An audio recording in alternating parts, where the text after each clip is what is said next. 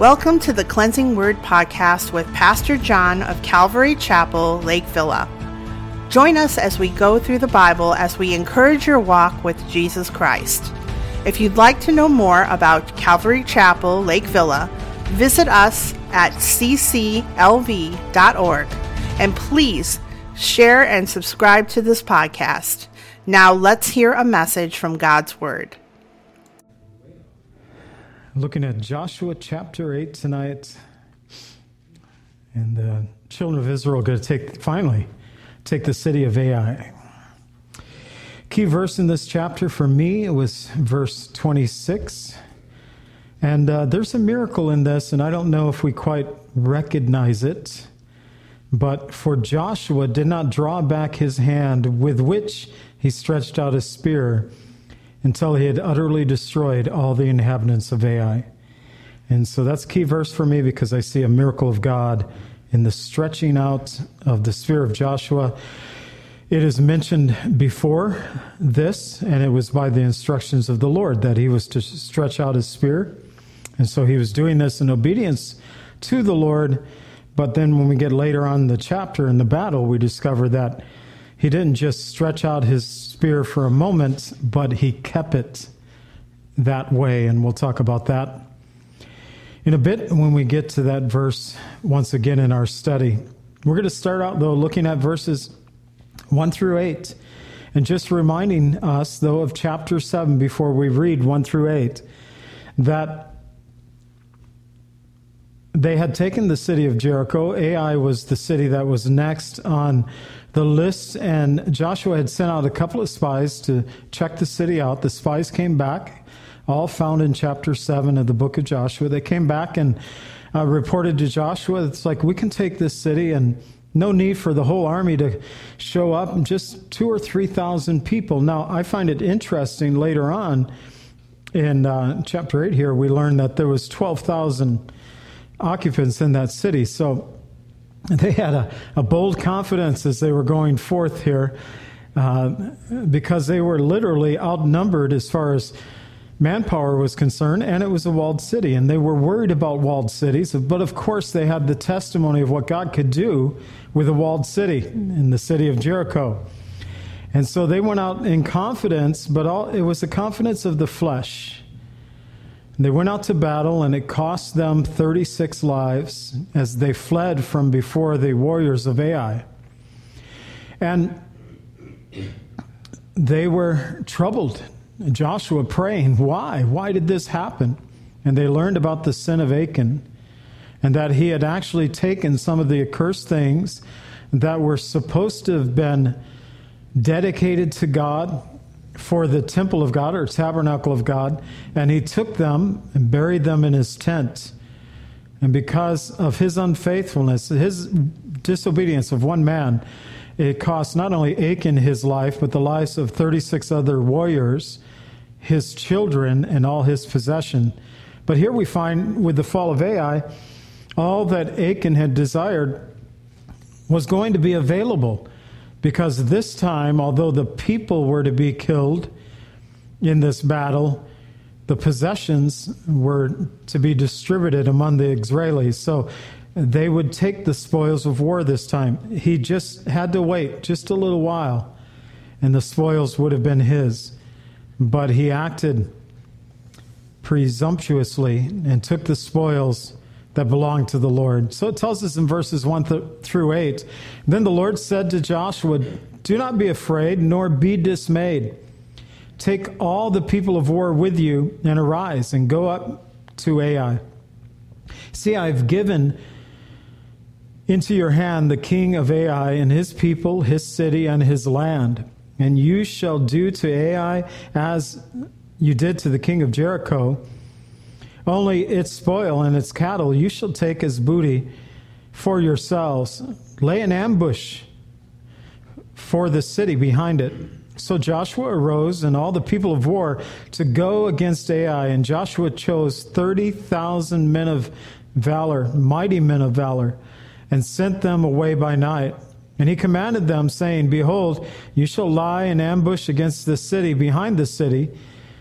Do not go very far from the city. But all of you be ready.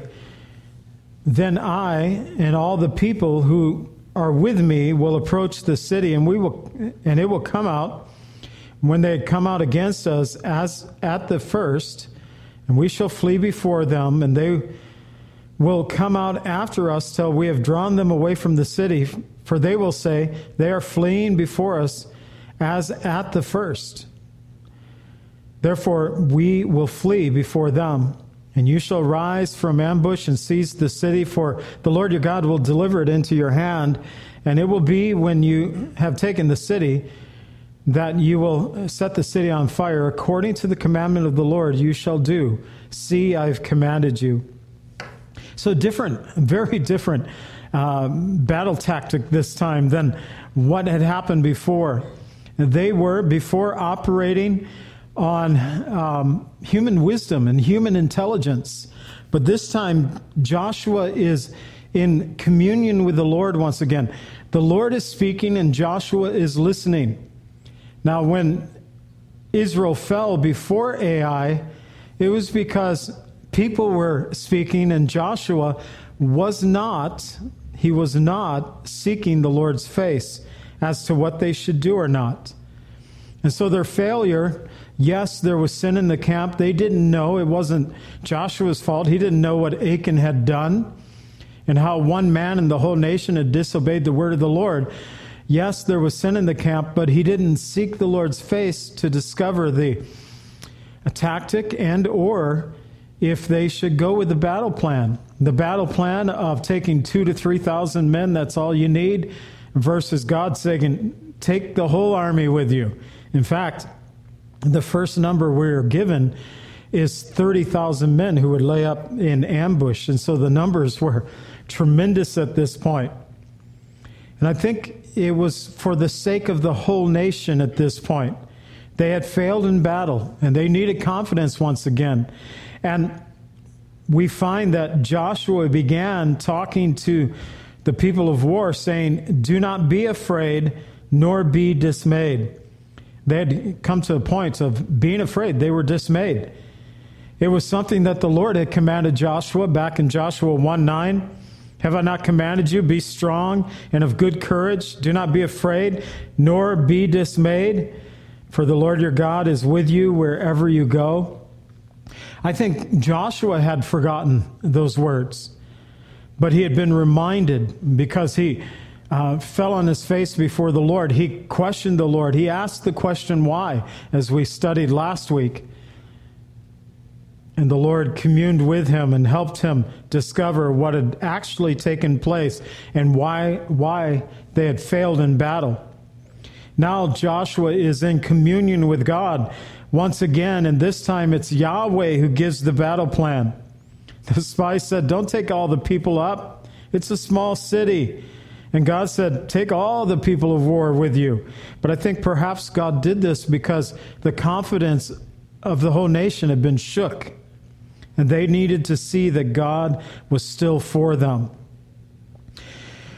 Though God had given Ai, its people, animal, and possessions into Israel's hands, they were only to take of the animals and the possessions the spoils of war. And then once again, if Achan would have just simply waited, the spoils would have been his to partake of. And yet it cost not only his own life, his family, 36 other men as well.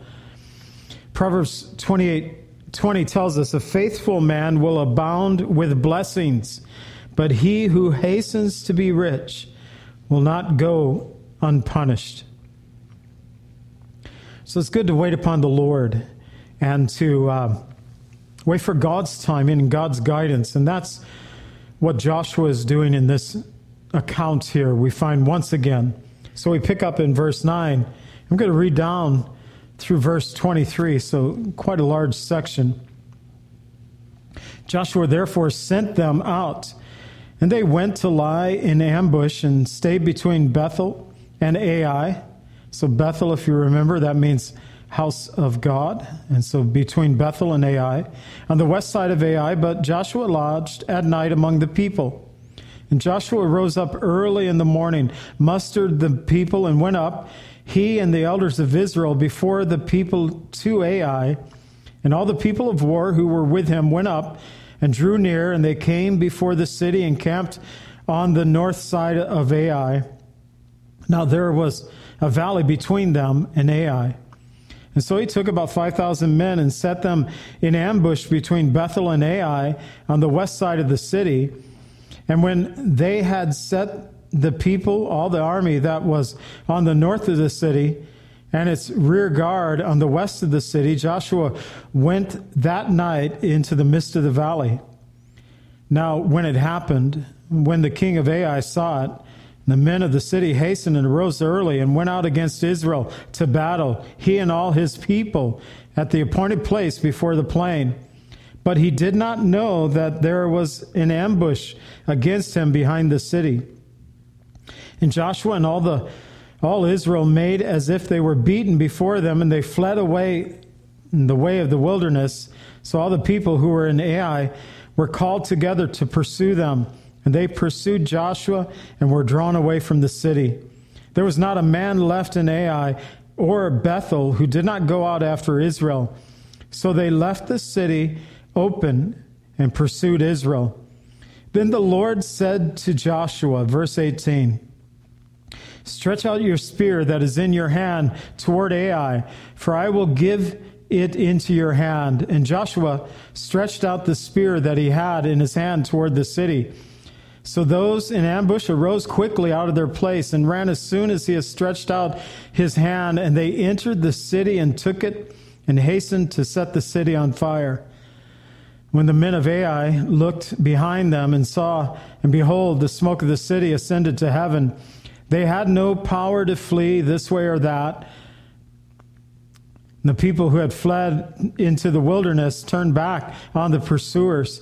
Now, when Joshua and all Israel saw the ambush had taken the city, and that the smoke of the city ascended, they turned back and struck down the men of Ai.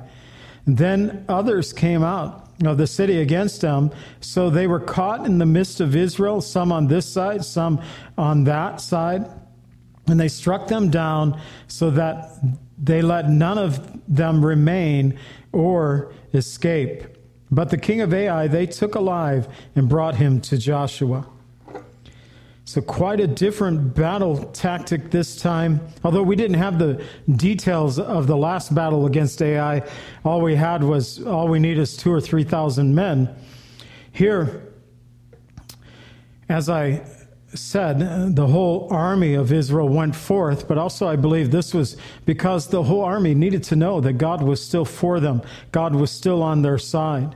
And they used the tactic of ambush, setting these men to the west of the city, and then on the next day, going into the valley with Joshua and his men, and the men of Ai seeing that and coming out to war against them, and Israel fleeing as if they had been defeated. They had them on the run. But that key verse in verse 18, the Lord said to Joshua, Joshua is in communion with the Lord. In the midst of the battle, he is hearing the voice of the Lord. Stretch out your spear that is in your hand toward Ai, for I will give it into your hand.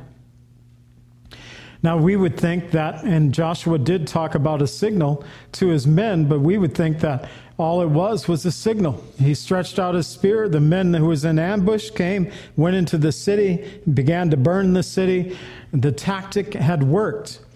But when we get down to our key verse, get down to verse, I'm going to get back to where that is, verse 26. I was going to say 28. I knew that was wrong. We get down to verse 26, we find that Joshua did not withdraw the sword in his hand. And so he was kind of, in one sense, out of the battle. I don't know if there were people warring around him trying to protect him, but it just appears that Joshua, until the battle was over, stood with the sword in his hand. It was the sign of this raised spear, this sword, that caused the ambush to take place, and the people being sandwiched between the warriors of Israel, the people of Ai, the warriors were struck down. None escaped. All but the king was brought to Joshua.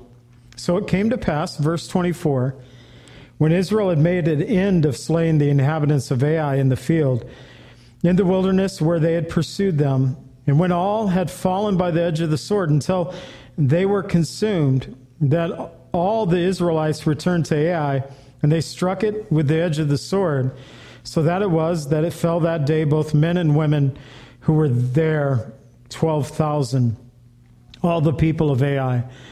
So Joshua did not draw back his hand, which he stretched out, in verse 26, the spear, until he had utterly destroyed all the inhabitants of Ai. So, verse 26, we read spear here. The Dead Sea Scrolls actually give a little data that suggests that this was perhaps a curved sword that he was holding out. So whether a sword or a spear, only the livestock, verse 27, the spoil of the city Israel took as booty for themselves according to the word of the Lord, which he had commanded Joshua. So Joshua burned Ai and made it a heap forever, a desolation to this day. And the king of Ai he hanged on a tree until evening. And as soon as the sun was down, Joshua commanded that they should take his corpse down from the tree. They cast it at the entrance of the gate of the city, raised up a great heap of stones over it that remains to this day. So the battle of Ai is finally complete. And a few of my observations.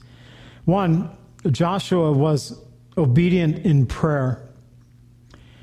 And it was through prayer that Joshua obtained the battle plan from the Lord, compared to the previous battle plan that failed, that we studied last week. He just took the counsel of his warriors, and no doubt the warriors were capable men of giving such counsel, but they did not ask the Lord. And this is so important, that they should seek the Lord in prayer. So he was obedient in prayer. And it's through prayer that God not only gave him the battle plan, but we also see that he was continuing in prayer in the midst of the battle. Because it was while he was in the battle, the Lord said to him, stretch out the spear. He was also obedient in his actions. By stretching out the spear, I don't know if it reminded you, but it certainly reminded me of when Moses, and the first time we're introduced to Joshua back in Exodus chapter 17, Moses instructs Joshua to go battle against Amalek. And that while Joshua and the men that he took with him in that war went to battle against Amalek, Moses, Hur, and Aaron were up on a hill. And it was discovered in the midst of that battle, as long as Moses held the rod of God up in his hand, that Joshua and Israel were being victorious over the enemy. But if Moses' hands grew weary and he would bring the rod down, and I don't know how Moses held the rod, if he held in two fist hands like this, or just held it up with one hand, no matter.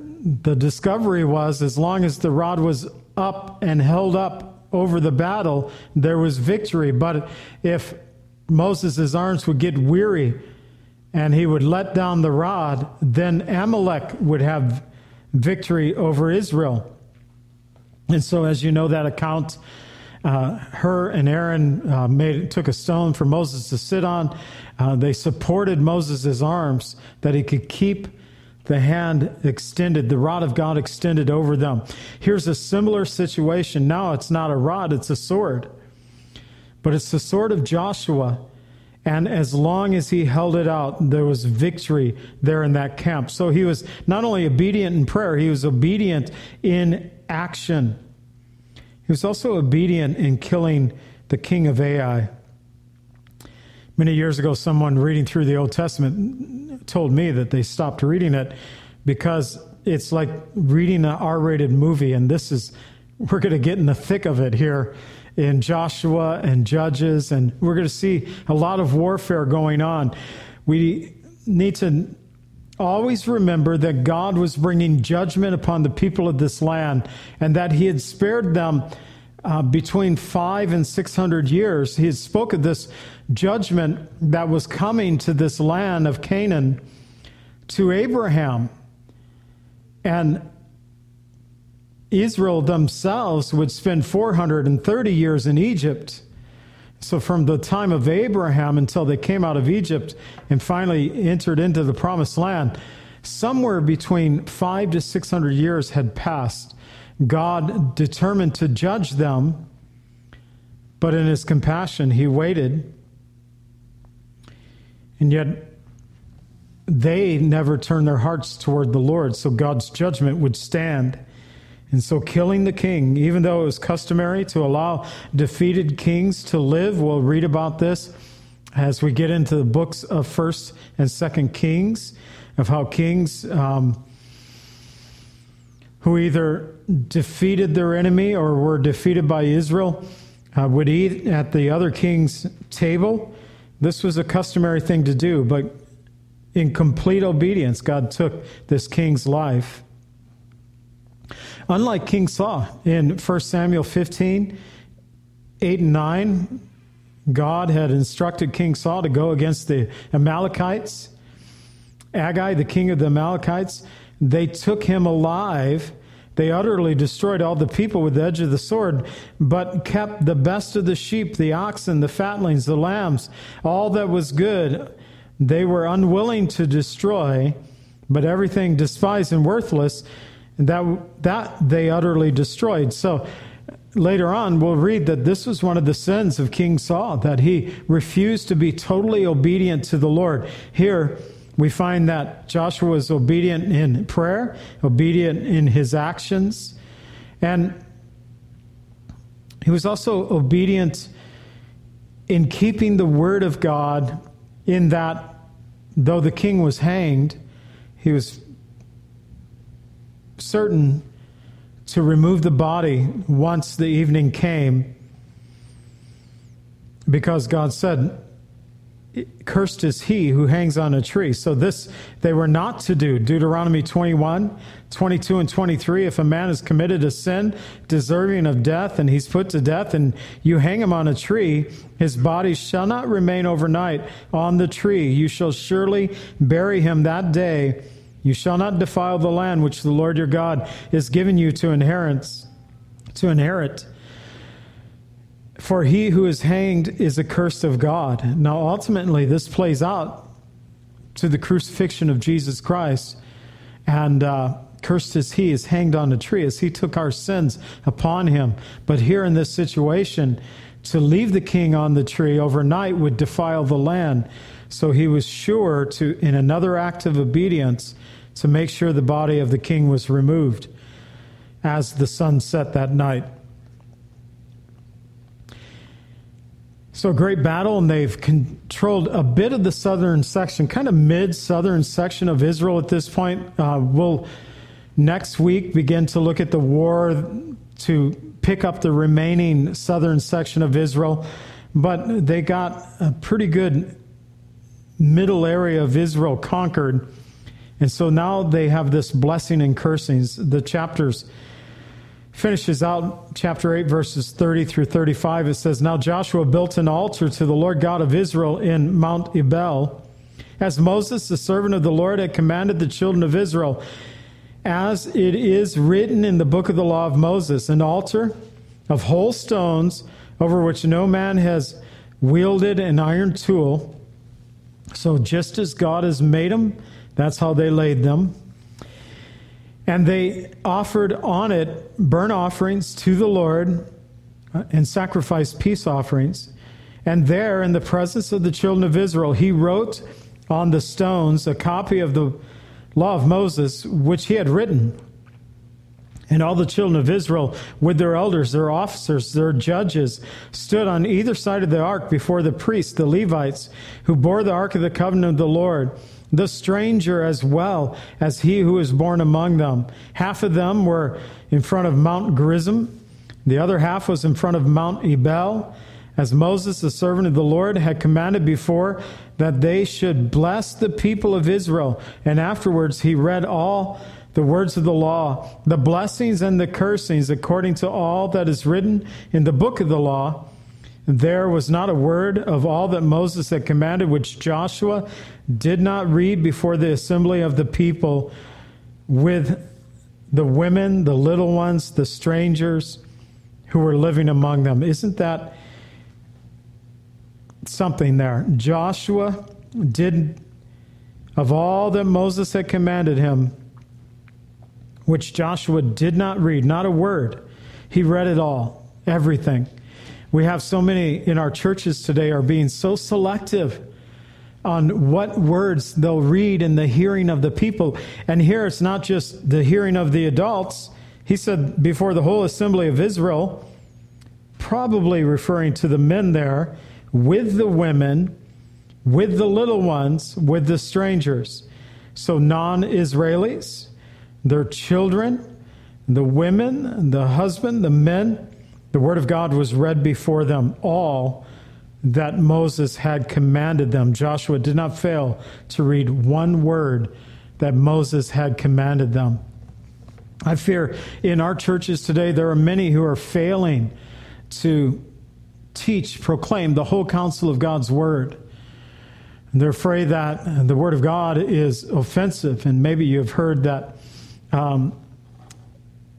over the last couple of weeks, and maybe I listen to too many podcasts and I get too much information in my head, things I shouldn't know, or maybe don't want to know.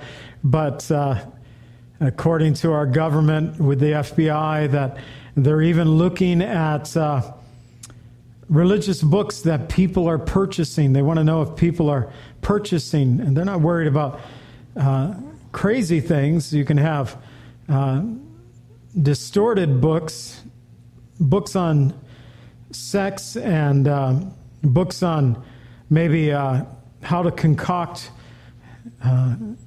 drugs, magic mushrooms, all these things that they're legalizing across our country. They feel that one way to control our youth in this nation is to drug them down. It's so sad. But now they're worried about people having an interest in religious books. Now, I have to think that the Bible is probably one of those religious books that makes me want to go buy a case. Could have a problem with me? I'll go get a case and distribute them. So we have many in our churches today, they're worried about the Word of God. They're selective about the words that they choose to read. That's one of the reasons that attracted me. Not that issue per se, but I was attracted to the Calvary Chapel movement because of the one side of the Calvary Chapel movement that strive to teach through the whole counsel of the Word of God. And that's why I read even these long sections. I read it. I'll admit to you that we're going to get into Joshua dividing up the land of Israel. And we'll read like all these cities that we have no clue where they are today, and probably I couldn't pronounce half the names correctly anyways. I'll skip around on some of those sections, but we are going to get the Word of God in us. So Joshua was obedient concerning Moses' instructions to set up the altar on Mount Ebal. He wrote out the 10 Commandments on a stone. They read all the words of the law there before the people, the wives and their little ones and the strangers. And they set up these 2 large stones. They whitewashed them in Deuteronomy 27 verse 8. Deuteronomy 27 verse 8. Moses said to whitewash these stones and write very plainly all the words of this law. Make it plain. Let the people be able to see it. Now, this is pretty cool that just in 2022, and you read about this, you can look it up online. There are some who question exactly what they have discovered, but they found, and we talk about this legal text that they found on Mount Ebal in 2022, researchers finding this legal text that they were able through X-ray to kind of read, because it was, I think it was made of bronze and probably corrosion in there and everything. But they were able to read the words in there, and some question exactly if they got the translation of the words correct or not. But these researchers are saying that it was a little piece of tablet that was saying curse, curse, curse, that they've actually discovered. He wrote out the blessings and the curses, and there's been a discovery of these curses that were set there on Mount Ebal.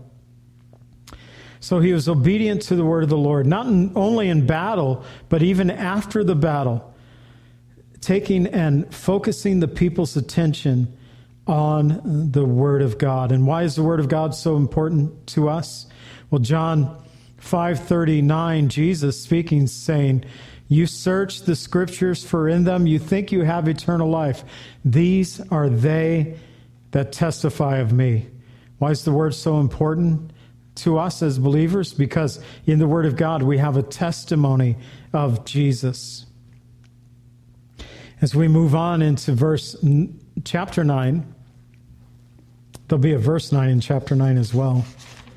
But chapter 9,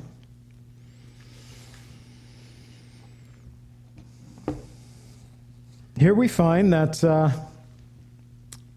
Joshua, he's had victory, defeat, victory, and now not quite defeat, but they got into a contract with the people of the land from Gibeon that they shouldn't have got into once again because they used human wisdom and forgot to seek the counsel of God.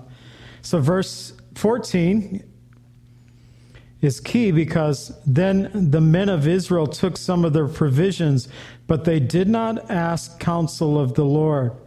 And so what's he talking about? Let's go ahead and get into the account. Joshua chapter 9, picking up in verse 1 down to verse 6.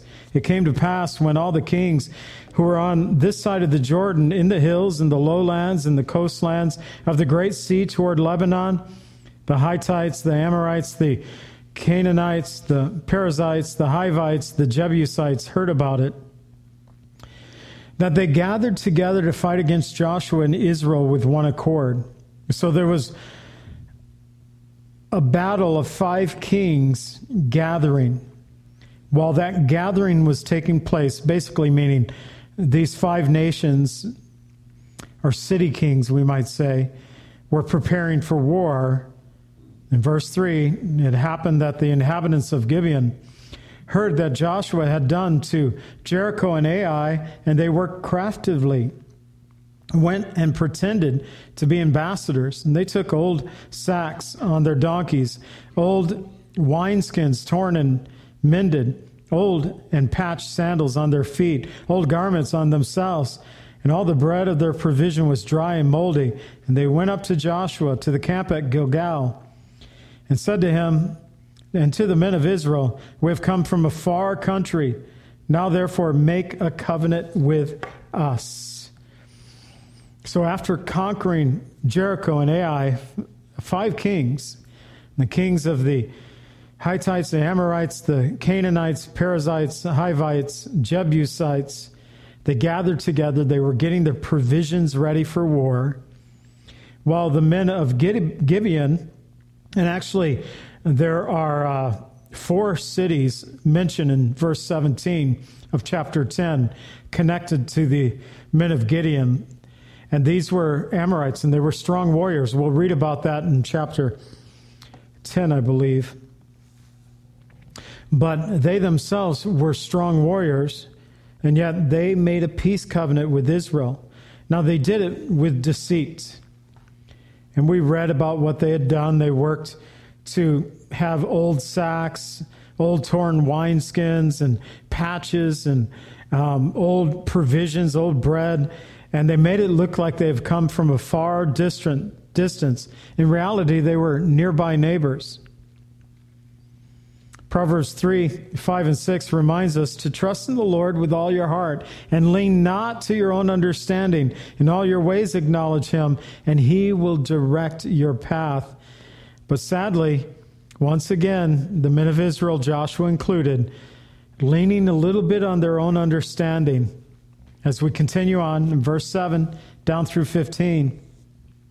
But the men of Israel said to the Hivites, perhaps you dwell among us, so how can we make a covenant with you? And they said to Joshua, we are your servants. And Joshua said to them, who are you and where do you come from? From a far country your servants have come, because of the name of the Lord your God, for we have heard of his fame, all that he did in Egypt, all that he did to the two kings of the Amorites who were beyond the Jordan, to Sihon, king of Heshbon, and to Og, king of Bashan, and all who was at Ashtaroth. Therefore our elders and all our inhabitants of our country spoke to us, saying, take provisions with you for the journey. Go meet them. Say to them, we are your servants. Now, therefore, make a covenant with us. This bread of ours we took hot for our provision from our houses the day we departed to come to you. But now look, it is dry and moldy. These wineskins which were filled with new, and see, they are torn. These our garments and our sandals have become old because of the very long journey. And the men of Israel took some of their provision, but they did not seek counsel of the Lord. So Joshua made peace with them, made a covenant with them, and let them live. And the rulers of the congregation swore to them. So their deception worked. But also in this, we hear of what the people had heard about Israel. They knew what God had done in Egypt, and that was some 40 plus years earlier. They knew what God had recently done by killing these two great kings. And these kings were giants, Sihon and Og, where now the tribes of Reuben and Gad and the half-tribe of Manasseh dwelt. They also knew that God had promised Israel the promised land, which the Gibeonites were part of. So they knew they had a problem. God had given the land to Israel. We're part of this land, so if we don't do something, we're going to be gone.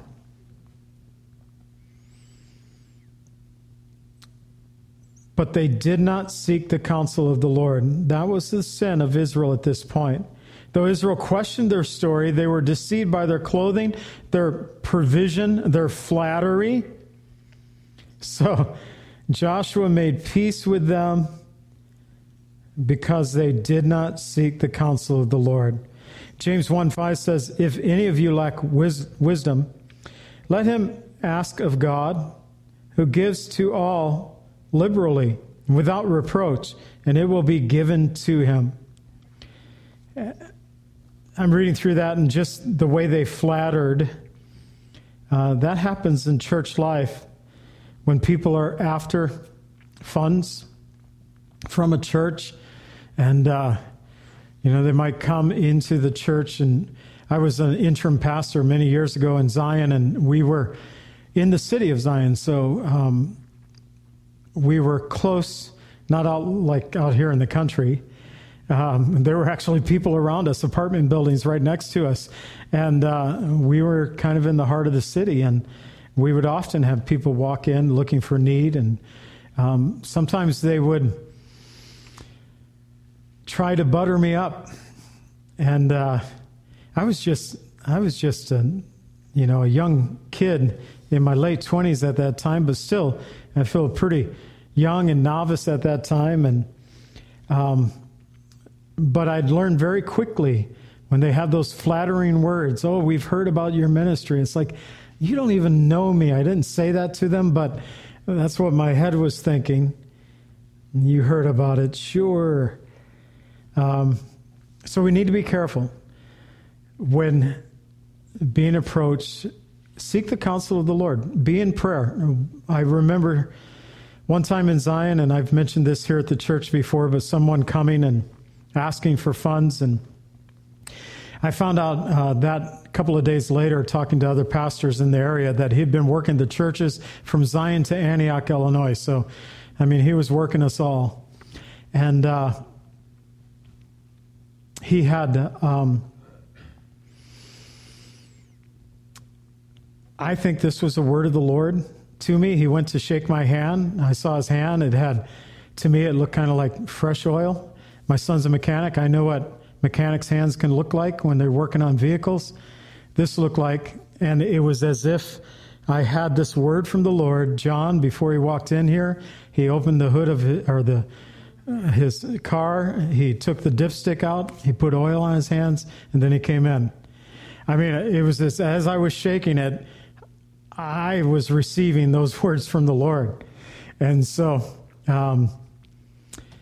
from there, I dealt with this situation. He ended up leaving, not because we didn't offer. We had a food pantry at the church there, and so it's not that there was no offer. He didn't want groceries. He wanted money.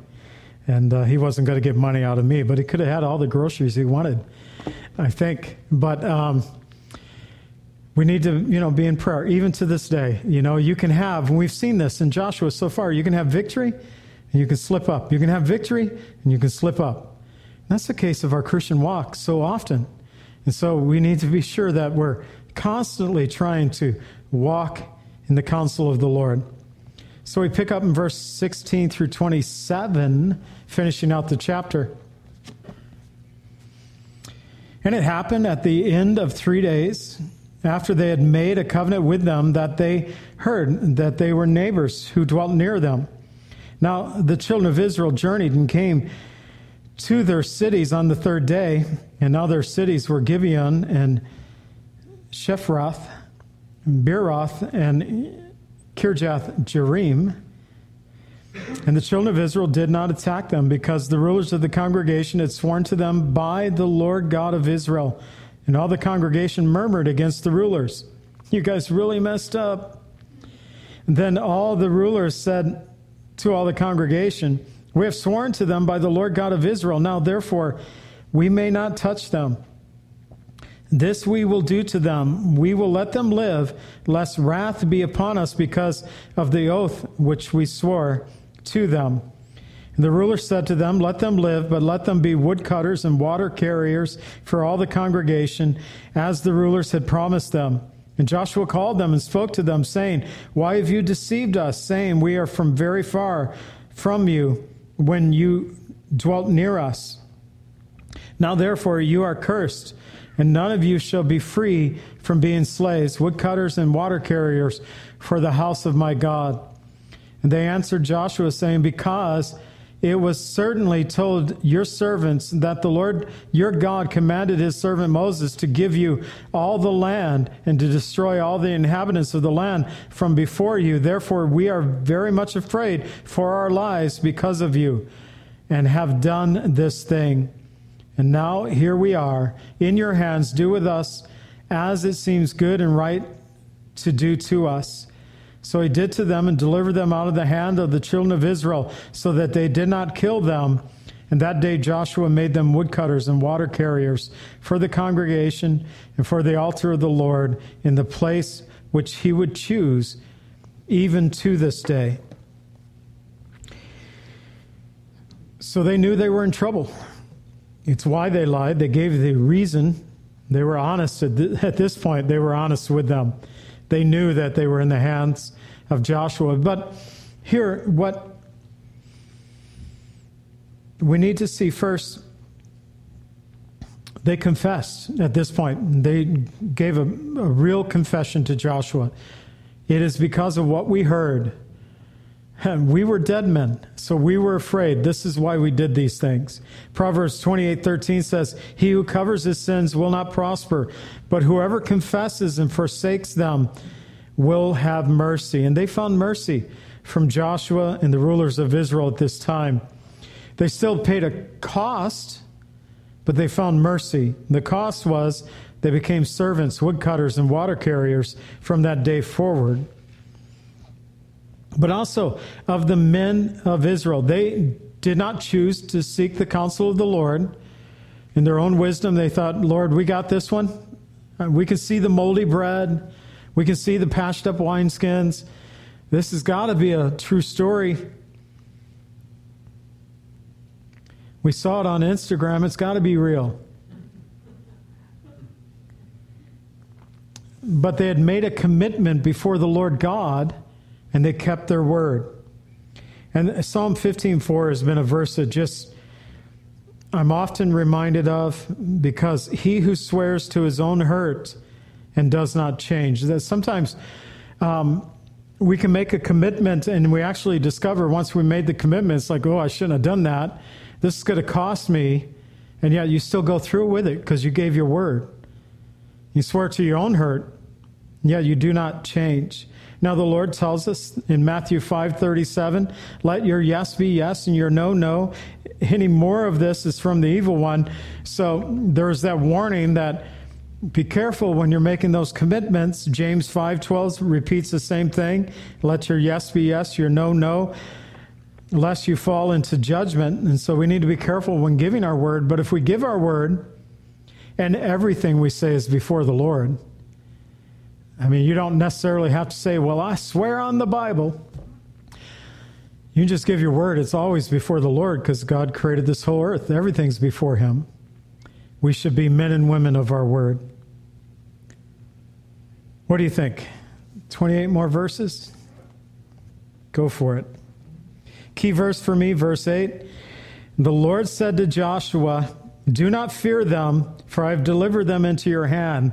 Not a man of them shall stand before you. So remember, this whole thing with Gibeon, it began in the first 2 verses of chapter 9 with 5 kings and their men of war gathering for war against Israel. This is the first big test for Israel. They had went against Jericho. They had went against Ai. One city at a time. But now they have 5 cities, city kings, they might refer to these 5 kings, but coming against Israel at one time. And so, verses 1 through 8, it tells us, chapter 10, so now it came to pass when Adonai-Zedek, and that means Lord of Righteousness, it's the same city, the king of Jerusalem, remember Melchizedek, the king of Salem, he was the king of Jerusalem that came to meet Abraham. Now here we still have a king sitting on the throne in Jerusalem who is called the Lord of Righteousness. So that's the translation of those Hebrew words. It came to pass when the Lord of Righteousness, king of Jerusalem, heard how Joshua had taken Ai and that he had utterly destroyed it, as he had done to Jericho and its kings, singular, sorry. And so it was done to Ai and its king, and how the inhabitants of Gibeon had made peace with Israel who were among them, and they feared greatly because Gibeon was a great city, like one of the royal cities. It was greater than Ai, and all its men were mightier. Therefore, Adonai-Zedek, the king of Jerusalem, sent to Hoham, king of Hebron, Piram, king of Jarmuth, Japhia, king of Lachish, and Debar, king of Eglon, saying, come up with me and help me that we may attack Gibeon, for he has made peace with Joshua and the children of Israel. Therefore 5 kings of the Amorites, the king of Jerusalem, the king of Hebron, the king of Jarmuth, the king of Lachish, the king of Eglon, gathered together, went up, and they and all their armies, they camped against Gibeon to make war against us. And the men of Gibeon sent to Joshua at the camp in Gilgal, saying, do not forsake your servants. Come up to us quickly. Save us. Help us. For all the kings of the Amorites who dwell in the mountains have gathered together against us. So Joshua ascended from Gilgal, he and all the people of war with him, and all the mighty men of valor.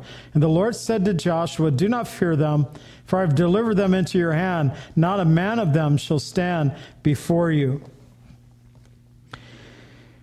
So the 5 kings, they gather against Gibeon, but ultimately it's going to be against the children of Israel as they come against to protect those that they've made a covenant with.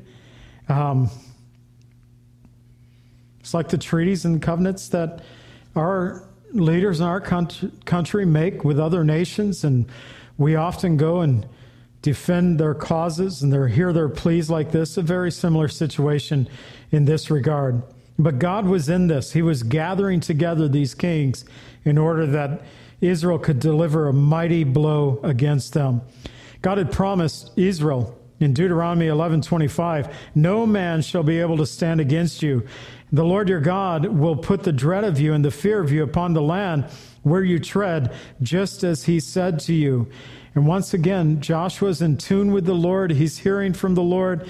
And the Lord said, "Go up. You got this one, because I've given these kings into your hand." So God fought for Israel, verses 9 through 15. Joshua therefore came up on them suddenly, having marched all night from Gilgal. So the Lord routed them before Israel, killed them with a great slaughter at Gibeon, chased them along the road that goes to Beth Horon, and struck them down as far as Ascah and Mikkedah. And it happened as they fled before Israel and the descent of Beth Horon, that the Lord cast down large hailstones from heaven on them as they fled as far as Ascah, and they died. And there were more who died from the hailstones than Israel, the children of Israel, killed that day with the sword. And Joshua spoke, verse 12, to the Lord in the day when the Lord delivered up the Amorites before the children of Israel, and said in the sight of all Israel, "Sun, stand still over Gibeon, and moon in the valley of Ahishalon." And the sun stood still, and the moon stopped, till the people had revenged upon their enemies. This is it not written in the book of Jasher? So the sun stood still in the midst of heaven, and did not hasten to go down for about a whole day. And there was no day like this before it or after it, that the Lord heeded the voice of a man. For the Lord fought for Israel. Then Joshua returned, and all Israel with him, to the camp at Gilgal. So marching all night, they rooted them. God rooted them. It actually says he rooted them. God means to put in commotion or trouble. And so God was working in behalf of Israel. And Israel was battling alongside the Lord at this point. Also with the hailstones coming down, more being killed by the hailstones than that of the swords of Israel. And then God did this miracle, number 2, or maybe number 3. God put this fainted heart in the enemy, number 1. He called the hailstones to come down, number 2. And then the sun stood still for nearly a whole day. Some have said there's another point to where the sun moves backwards by a few degrees, that God has stopped the sun for a full 24-hour period, according to the Bible. But they refer back to this in the book of Jasher, and it actually means the scroll of the upright one.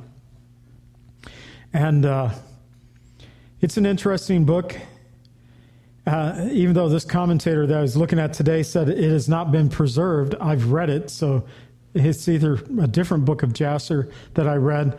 It does talk about the history of Israel from creation through the kings, but it's pretty fantastic in its telling of it.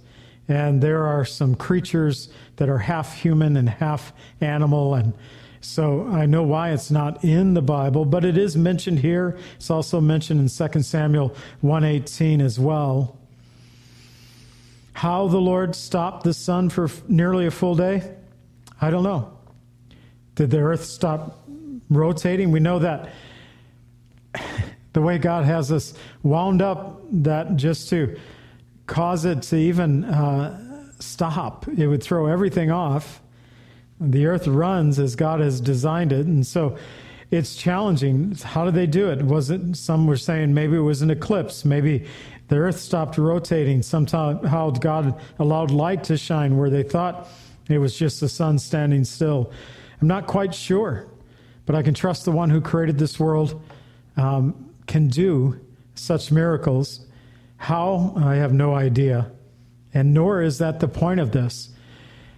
The point was that God listened to a man, and he said, not before or not since. It's God listened to a man. Joshua was in so tune with God at this point that God gave him great victory over the people. So down through verse 27, and we'll finish up for the night. Picking up in verse 16, but these 5 kings had fled. They hid themselves in the cave in Makkedah. I probably said that 5 different ways so far, but it was told Joshua, saying, the 5 kings have been found hidden in the cave of Makkedah.